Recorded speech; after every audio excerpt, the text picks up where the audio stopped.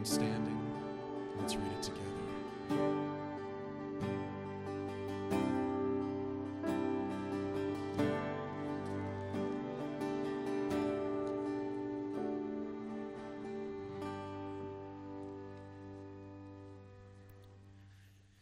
If you would, turn in your copy of God's Word, the Gospel of John, chapter 5. John chapter 5, we're going to begin in verse 16. Hear now the word of the Lord. And this was why the Jews were persecuting Jesus, because he was doing these things on the Sabbath. But Jesus answered them, "My Father is working until now, and I am working." This was why the Jews were seeking all the more to kill him, because not only was he breaking the Sabbath, but he was even calling God his own Father, making himself equal with God. So Jesus said to them, "Truly, truly, I say to you, the Son can do nothing of his own accord, but only what he sees the Father doing. For whatever the Father does, that the Son does likewise. For the Father loves the Son and shows him all that he himself is doing. And greater works than these will he show him, so that you may marvel." Let's pray.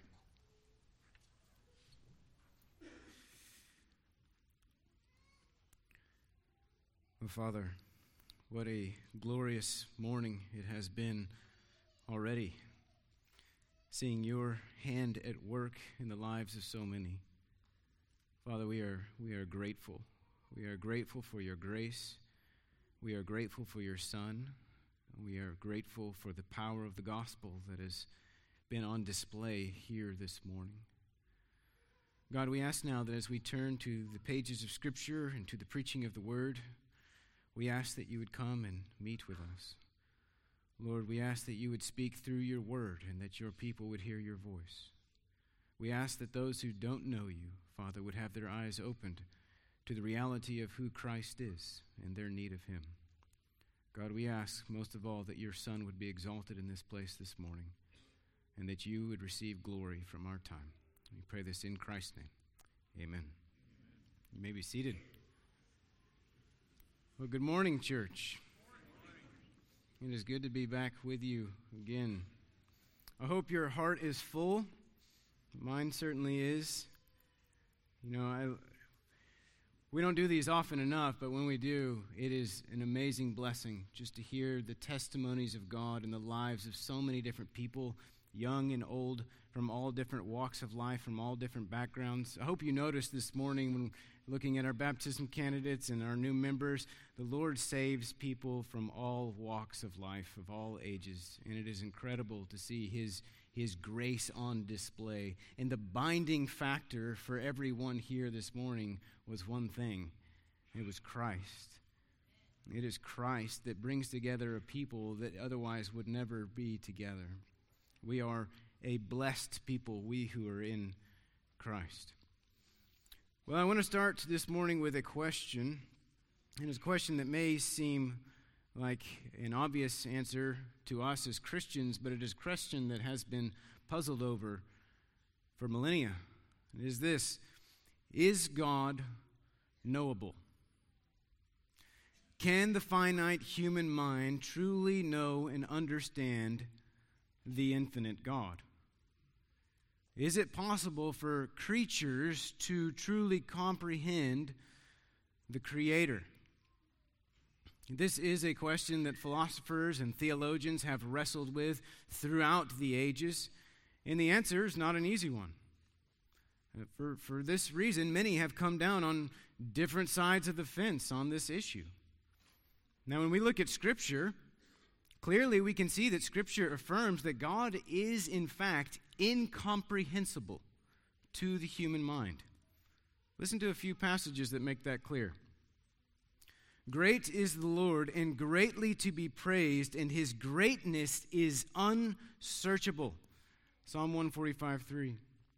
"Great is our Lord, and abundant in power. His understanding is beyond measure." Psalm 147. Have you not known? Have you not heard? The Lord is the everlasting God, the creator of the ends of the earth. He does not faint nor grow weary. His understanding is unsearchable. Isaiah 40, verse 28. For my thoughts are not your thoughts, neither are my ways your ways, declares the Lord. For as the heavens are higher than the earth, so are my ways higher than your ways, and my thoughts than your thoughts. Isaiah 55. Behold, these are but outskirts of his ways, and how small of a whisper do we hear of him, but the thunder of his power, who can understand? Job 26. And last, of course, Romans 11. Oh, the depth of the riches and the wisdom and knowledge of God. How unsearchable are his judgments, how inscrutable his ways. For who has known the mind of the Lord? Who has been his counselor? The answer, no one. Clearly, the testimony of Scripture is that God, in the essence of who he is beyond comprehension to the human mind. Well, if that's the case, then can we truly know God? Is God knowable? Can we really comprehend his person and understand who he is? Can we understand what he is like? Well, we are going to see today in the person of Christ, the answer to that question is yes. Scripture emphatically declares that God is both simultaneously incomprehensible and at the same time knowable through Jesus Christ. Well, as we continue through our journey through John's Gospel, we have now come to the beginning of the hostility that is launched at Jesus early on in his ministry and will continue roughly for about 2 years until his murderous death. But it all begins here in the passage before us in a response to a healing that Jesus performed on the Sabbath. As a result of his merciful actions toward a man who was an invalid for 38 years, we are going to see that Jesus gets hit with 2 charges here from the Jewish leaders. That he is both a breaker of the Sabbath and that he is a blasphemer because he has made himself equal with God. And he responds to both of those charges with a divine defense, a defense of his divinity. And we're going to see that he does that in 2 different ways. That's going to serve as our outline today. 2 defenses to the charges that are issued at Jesus that shed light on his true identity. Christ claims for himself the prerogative of the Father, and he declares his essential unity with the Father. That's what we're going to be looking at. Showing himself, in fact, to be God. The reality is, we're going to see that Christ declares, that Scripture declares, that if you want to know what God is like, you look to the Son. You look to Jesus. If you see and understand Jesus, you see and understand God. This is why we must be a Christ-centered and Christ-pursuing people. It is through him that we know God. So let's look how Jesus explains this. Let's look at his defense to these charges and explore what they tell us about God. Look at this starting in verse 16. It says, "And this is why the Jews were persecuting Jesus, because he was doing these things on the Sabbath." So the first charge that is thrown at Jesus, the reason the persecutions began for him was because the Jews held him to be a breaker of the 4th commandment, a breaker of the Sabbath, which was seen and began in what took place in last week's passage. Obviously, with this verse beginning with the word "and," we are picking up here at the conclusion of that story.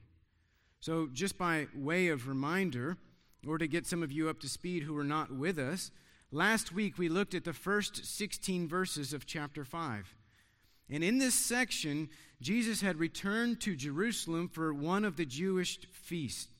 And upon arrival, he makes his way over to the pool of Bethesda, in which he finds an invalid man who had been that way for 38 years. And as a show of his power and a demonstration of who he is, Jesus heals this man just by the power of his voice, commanding him to rise and to take up his bed and to walk.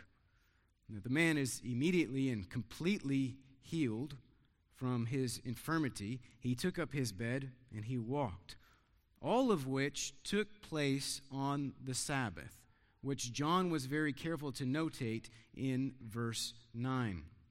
So as this guy is walking away, carrying the bed that he'd been laying on for 38 years, he was called out by the Jews, the Pharisees, for breaking the Sabbath, for carrying his mat on the Sabbath day, an action that was forbidden by the oral tradition of the rabbinic Jews as to how one was to keep the Sabbath. Well, knowing how serious that charge was, this guy immediately deflects and tells him that it was the man who healed him who told him to do it, which at the time, he didn't even know who that was. He didn't even stop to ask Jesus his name. Afterward, Jesus found this man and issued him the solemn warning, "Sin no more, lest something worse happen to you," a not so subtle reference to judgment in hell. And rather than responding in faith and in the fear of the Lord, like the Samaritan woman or the royal official, this guy responds differently. Look at verse 15. Look again at how he responded. It says, "The man went away and told the Jews that it was Jesus who had healed him." So rather than seeing Jesus for who he had shown himself to be through the power of his word and heeding the warning that he had given him, this guy goes to report Jesus to the authorities, which he already knew they were hostile about this situation. He figured out who the man was who healed him on the Sabbath, and he knew that the Jews were more interested in pursuing that infraction than they were the carrying around of his mat. So he reports him. Which brings us back to verse 16. All a result of what Jesus was doing. It says this, "And this was why the Jews were persecuting Jesus, because he was doing these things on the Sabbath." So clearly, the way John has phrased this healing was just the beginning and only one example of the things that took place on the Sabbath. It appears like Jesus was doing this often, which of course that we know that he was from the record we have from the other three Gospels. Remember, the way John has written this, he is intentionally just highlighting selected events for his theological and thematic purposes as he moves his readers through the grand narrative and to chiefly reveal who Jesus is. That is what he is doing. But it was because Jesus was doing these things on the Sabbath that his persecution began. Jesus faced fierce opposition from the get-go. And we can see from this text that the Jewish leadership never even attempted to see who Jesus really is. They never even gave a fair assessment of the signs that he was performing in order to try to ascertain what these things might mean. They had made up their minds. And this healing of the 38-year invalid was a prime example. Even though it was a fulfillment of Isaiah 35, pointing to the fact that the God who saves had arrived, they were not interested in that healing at all. They didn't even want to consider it. Now, they did not deny it.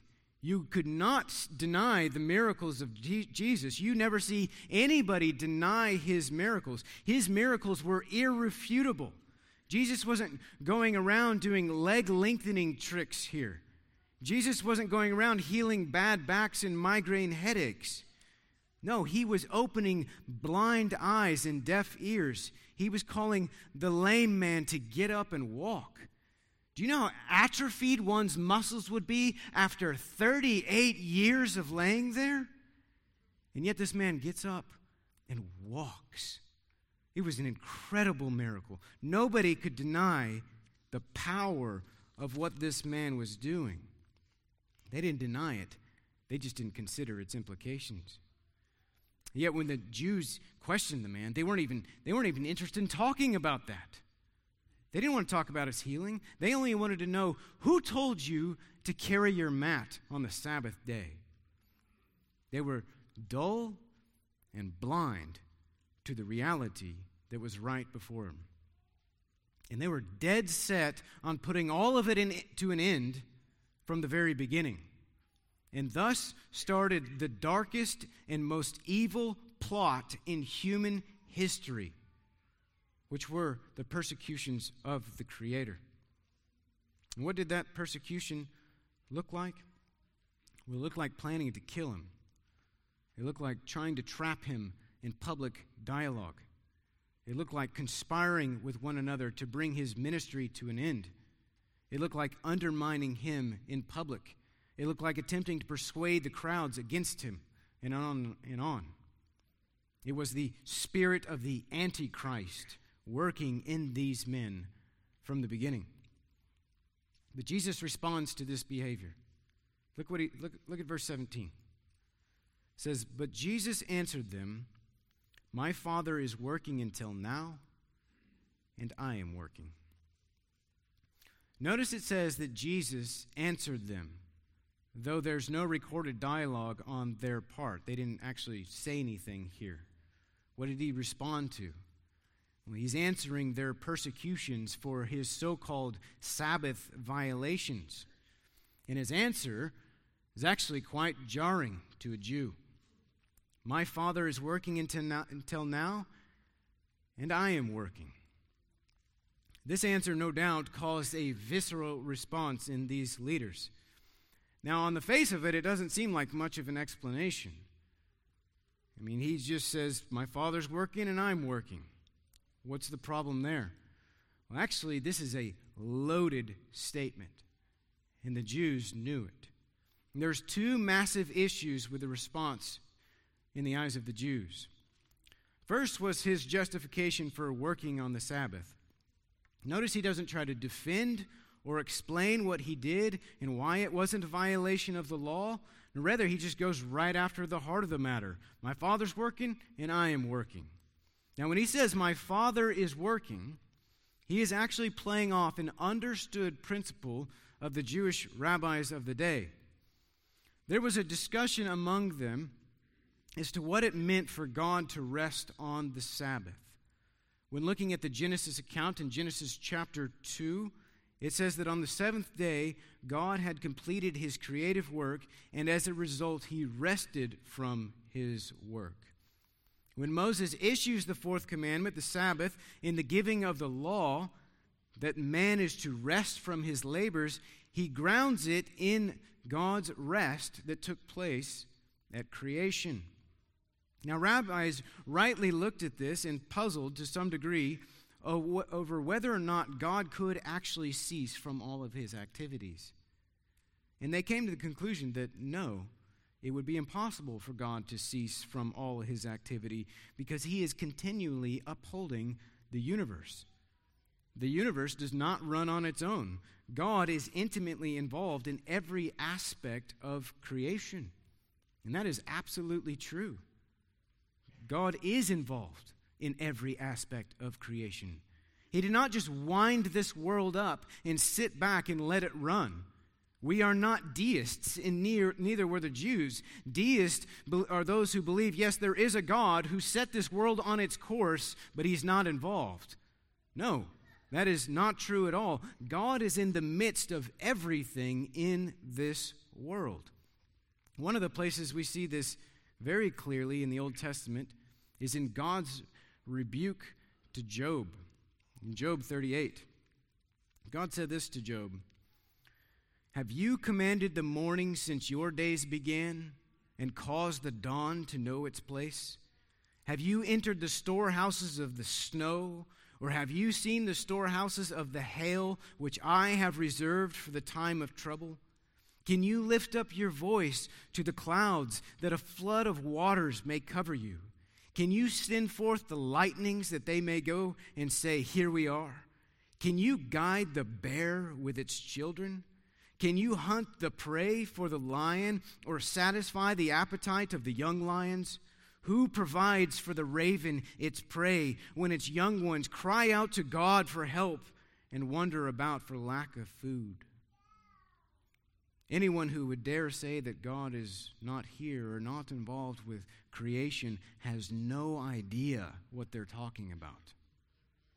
God is intimately involved in every aspect of creation. As Paul said in the book of Acts, in him we live and move and have our being.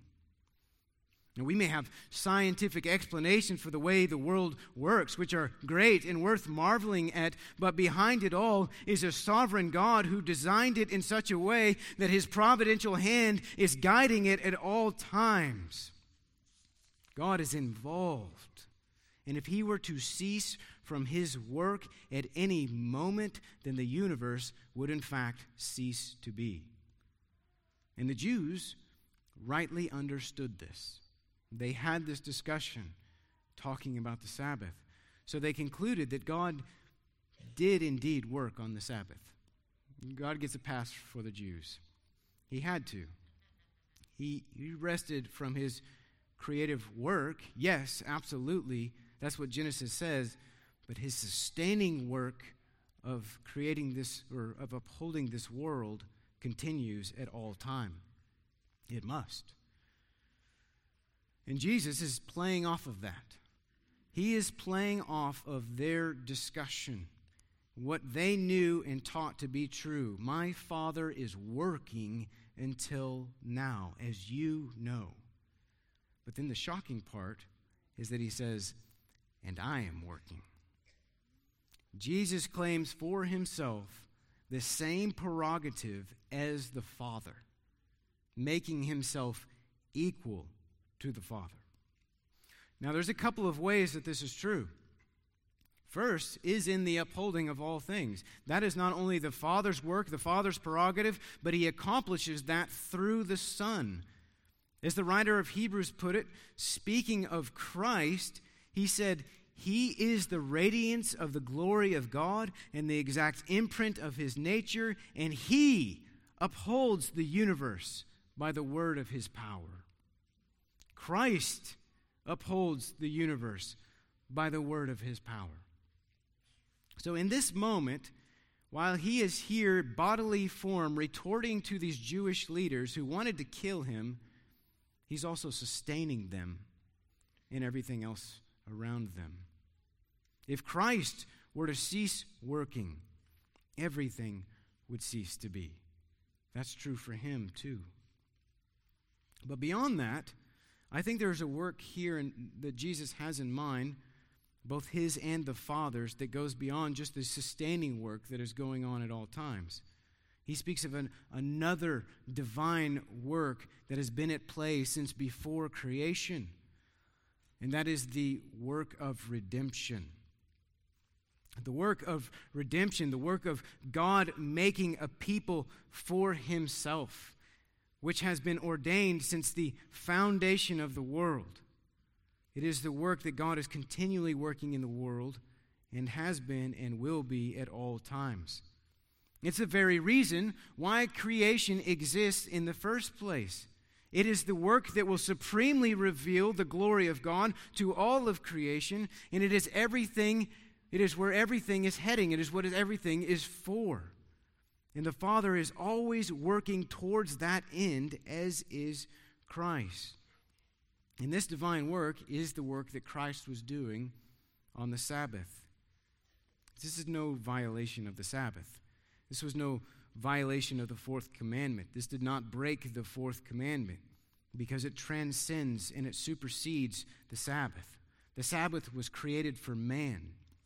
Now, certainly as a man, in his earthly labors, Christ never failed to observe the Sabbath. But in his divine work, it goes beyond the Sabbath, because Christ is the Lord of the Sabbath, as it says in Matthew and Mark chapter 2. And even the Sabbath itself, when you think about it, the Sabbath itself was created by Christ for this same final purpose of redemption. It was created by him to foreshadow the redemptive rest that is coming for all of us. We know that from Hebrews chapter 4. So quite ironically, Sabbath rest was working towards redemption. So in working towards redemption, Christ is working in keeping with the same purposes for which the Sabbath exists. This was no violation of the Sabbath at all. My Father is working until now, and I am working. Now, that was the first issue that the leaders would have taken with this short statement. But the second was this use of the term, my Father. He said this once before to the Jews back in his cleansing of the temple, back in John chapter 2, when he told them, "Do not make my Father's house a house of trade." But there he was talking to those who were selling pigeons. Here he says it directly to Jewish leadership. And the implications register. They get it. They understand what he is saying. What particularly would have been strange for them is this singular possessive pronoun, my. Had he said, our Father, they would not have taken issue with that. The term Father is not used very often in the Old Testament, but God was understood to be the Father of Israel. You see this going all the way back to Exodus. The Lord said to Pharaoh that Israel is my firstborn son. Then in Deuteronomy in chapter 1, God is said to have carried Israel as a father carries his son. In chapter 8, God is said to have disciplined Israel as a father disciplines his son. And then in Deuteronomy 32, Moses explicitly calls him Father when he said this. He said, "Is not he your Father who created you, who made you, and established you?" So this language was understood by the Jews. The fatherhood of God was not a foreign concept to them at all. He was the father of the nation of Israel. And had Jesus said, our Father, there would have been no issue with that language. None at all. But he doesn't say our Father. He personalizes it. He says, my Father. Signaling that his sonship is altogether unique. This is not a sonship that he shared with anyone else. This was not, the Father was his Father in such a way that was not true for anyone else. This father-son relationship was not one of an adopted origin like it was with Israel, but rather it was an ontological reality, meaning it is the essence of who Christ is. He is the Son by nature. He is the Son by his very being. That is who he is. He is the only unique Son. And if this is true, then that means that he is of the same essence as God the Father. A mind-blowing claim for these Jews to hear. So Christ's first defense to the persecution he was facing was a singular statement with massive implications. My Father is working till now, and I am working. He declared the Father to be his Father uniquely by nature, and he declared that he has the same prerogative and privilege as God to be working on the Sabbath. And they pick up on that. They understand what he is saying, which leads to the second charge. Look at verse 18. It says this, "This is why the Jews were seeking all the more to kill him, because not only was he breaking the Sabbath, but he was even calling God his own Father, making himself equal with God." You see, they totally get it. They understand the implications of what he was saying.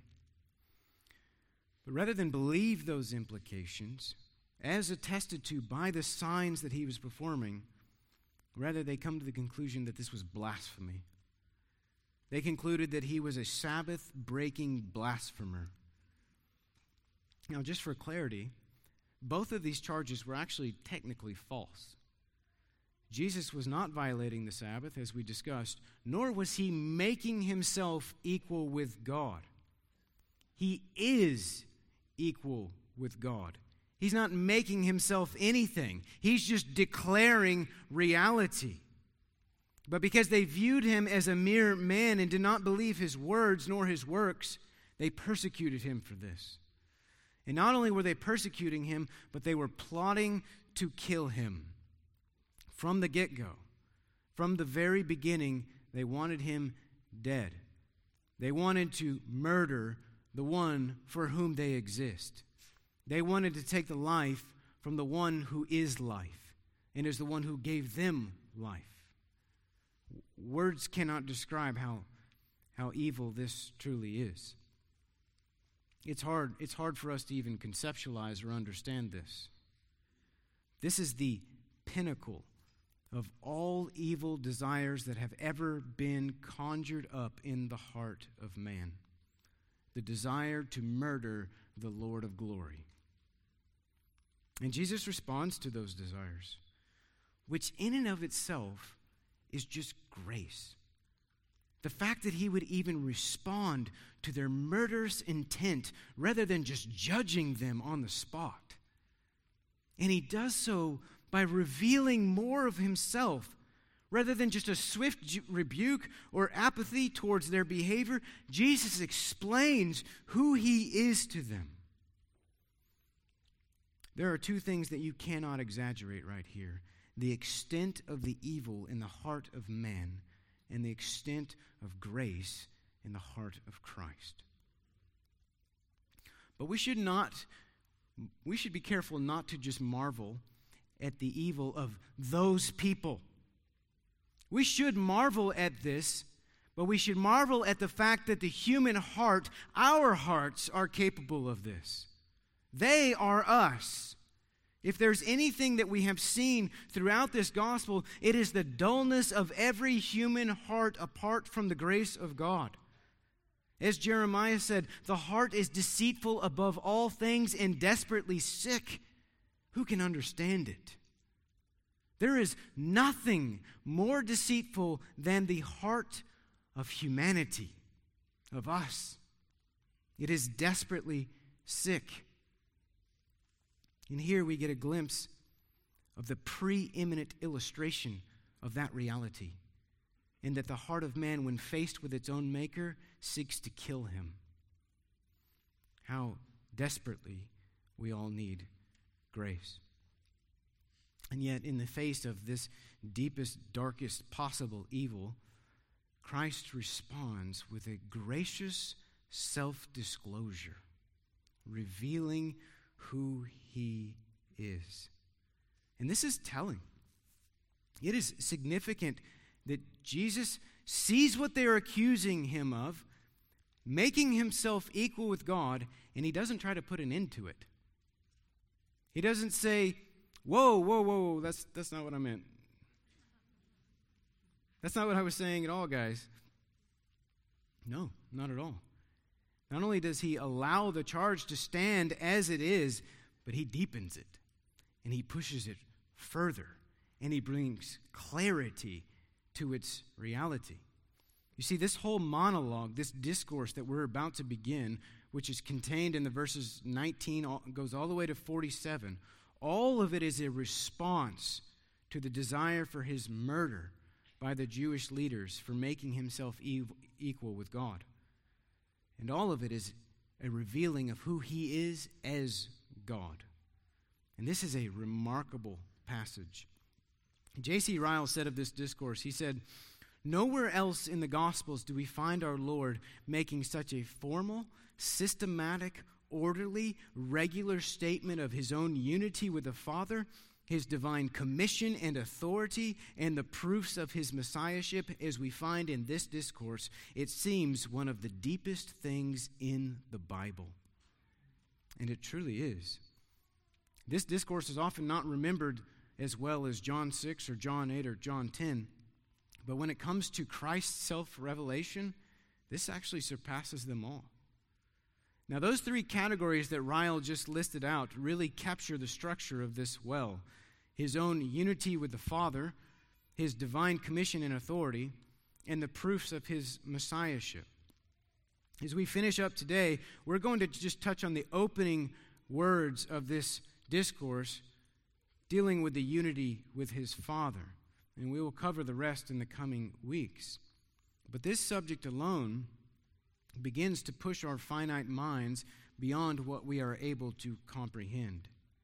The triune nature of God is the most glorious and at the same time the most mysterious doctrine in all of Holy Scripture. But Jesus gives us some insight into this doctrine here. Look at verse 19. So Jesus said to them, "Truly, truly, I say to you, the Son can do nothing of his own accord, but only what he sees the Father doing.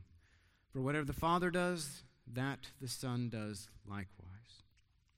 Jesus begins this whole section with this solemn preface of truly, truly, bringing weight and gravity to what he is about to say. Notice first here Christ's intentionality to both maintain the distinction between the Father and the Son, but also to emphasize their unity. The Father and Son are distinct in their person. The Father is not the Son, and the Son is not the Father. As we saw in the prologue, in the beginning was the Word, and the Word was with God. The Son, in his own right, is a pre-existent being from eternity past alongside the Father.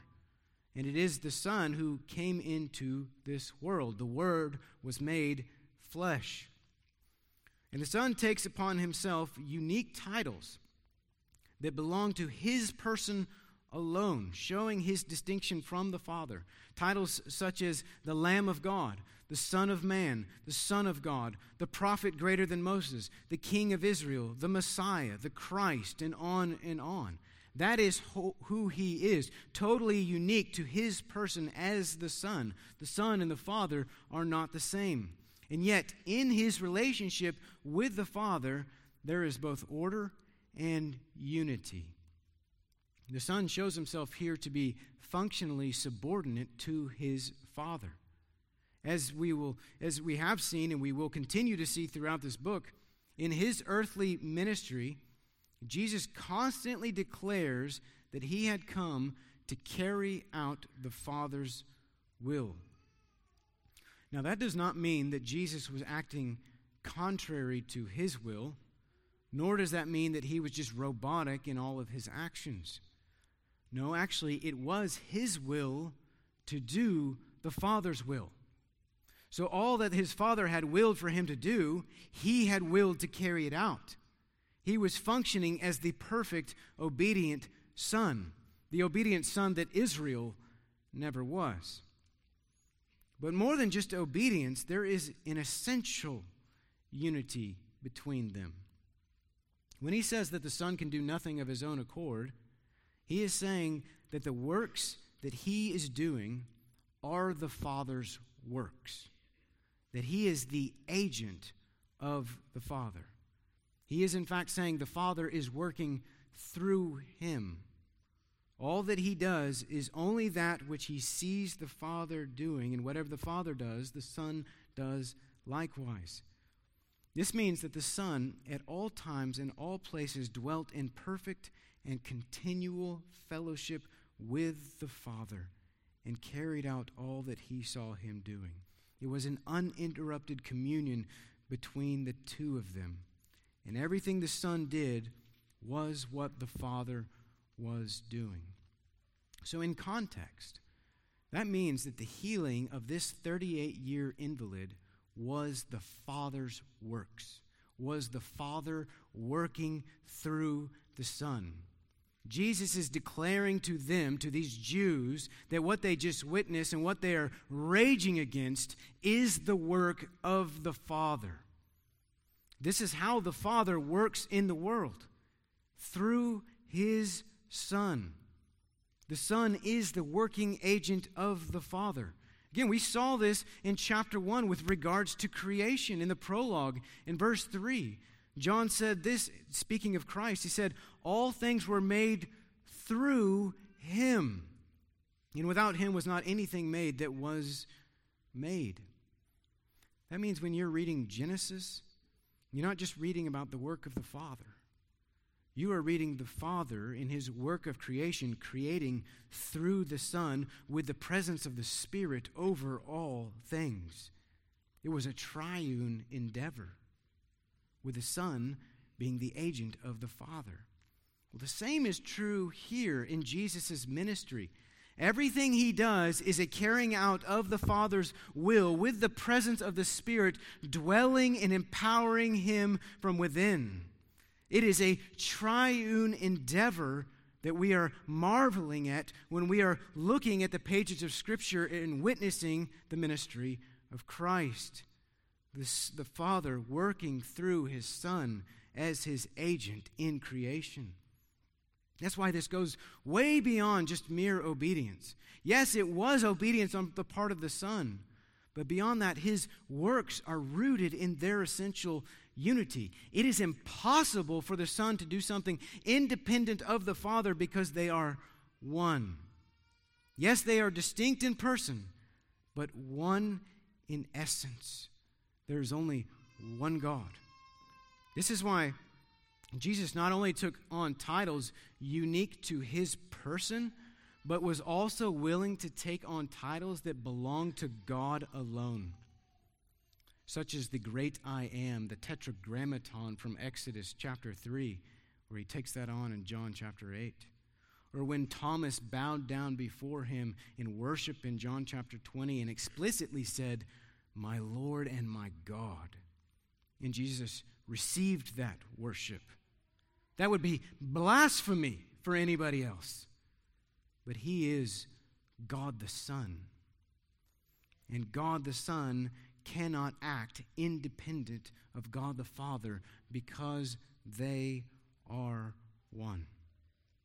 But then Christ shows what is the grounding of this unity. Look at verse 20.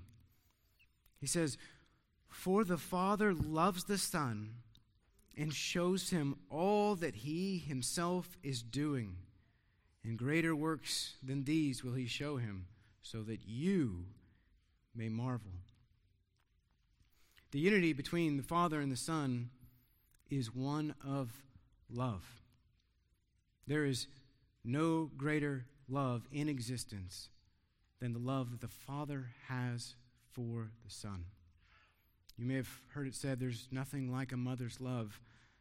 Oh, yes, there is. There's something that goes way beyond that. And that is the Father's love for his Son. You see, the entire world exists on this foundation and for this purpose, the Father's love for the Son. You exist because of the Father's love for the Son. Your salvation is ultimately about the Father's love for the Son. The history of redemption is all about the Father's love for the Son. Everything is about the Father's love for the Son. And they exist in a reciprocal relationship of love that is beyond anything we have ever known or experienced. And in the relationship of love, the Father shows the Son all that he is doing, and the Son responds in love for his Father through his perfect obedience to him. And it works in the symbiotic relationship of love between the Father and the Son. And what these guys witnessed in the signs that Christ performed was only a scratching of the surface of what the Father would do through his Son. He says, "And greater works than these will he show him." Why? For what purpose? So that you may marvel. Now, the next 9 verses unfold what he is talking about, which we will get into next week. And they are truly worthy to be marveled at in every way. But understand this. What Christ is essentially saying to these guys right here is the same thing he's going to say later on. He and the Father are one. He has the prerogative and the power to heal on the Sabbath because he is in fact equal with God. He is God. What he is saying here is that when you see his works, you see the works of the Father. As he said back in chapter 3, when you hear his words, you hear the words of the Father. As he will say to Philip in chapter 14, when you see him, you have seen the Father. All of this is rooted. Every bit of it is rooted in what John said at the end of the prologue when he said, "No one has ever seen God. The only God who is at the Father's side, he has made him known." You see, God came to reveal God. The Son came to reveal the Father. If you have seen him, you have seen the Father. So back to our question. Is God knowable? Can the finite human mind truly know and understand the infinite God? Yes. Yes, we can. Can we comprehend the totality of his being? Never. Never in all of eternity will we do that. But can we know him? Yes, we can. If you want to know God, if you want to grow in your knowledge of God, if you want to understand his person and his character, if you want to know what he is like, then pursue Christ. Know Christ. Read of Christ. Meditate upon Christ. Ponder over Christ. Ponder over what he said and what he did. Ponder over why he said what he said and why he did what he did. Know Christ, and you will know God. Spend time in prayer, approaching the throne of God with boldness through Christ. Take his word seriously and live by it. This is why we are saved. This is what we are to be about. As Scripture says in Jeremiah 9, "Let not the wise man boast in his wisdom. Let not the mighty man boast in his might. Let not the rich man boast in his riches. But let him who boasts, boast in this, that he understands and knows me, that I am the Lord, who practices steadfast love and justice and righteousness in the earth. For in these things I delight, says the Lord." The only thing worthy of boasting about is that you know God. Because this is the essence of eternal life. This is the essence of what it means to be saved. This is what Jesus will say in John 17. This is eternal life, that they know you, the only true God, and Jesus Christ, whom you have sent. This is why he did what he did. This is why he died. This is why he rose again. This is why he paid the penalty for sin, for all who would believe in him, for any who would believe in him, that we may know him. That's what salvation is all about, is knowing God. At the end of the day, church, make Christ your all in all. And as you do, ask for the Spirit's help in all of this, in your pursuit of him. The fatal error of the Pharisees was not to see Christ for who he really is, because of their dullness of heart and mind. If this theme of the dullness of the human heart has told us anything, it tells us that we ought to be bathing everything we do in prayer, because we need the Spirit's help, especially our pursuit of spiritual things. If you want to know God, if you want to understand Christ, if you want to understand his word, then you better be seeking him in prayer. You need spiritual assistance to discern spiritual things. But that's why he gave you the Spirit. That is part of his purpose in your heart, is to reveal truth to you and to bear witness to Christ. Avail yourself of the gift of the Spirit that is in you, that you may know Christ and know God all the more. Long to know him, church, and pray to know him. God will bless those who ask. Let's pray.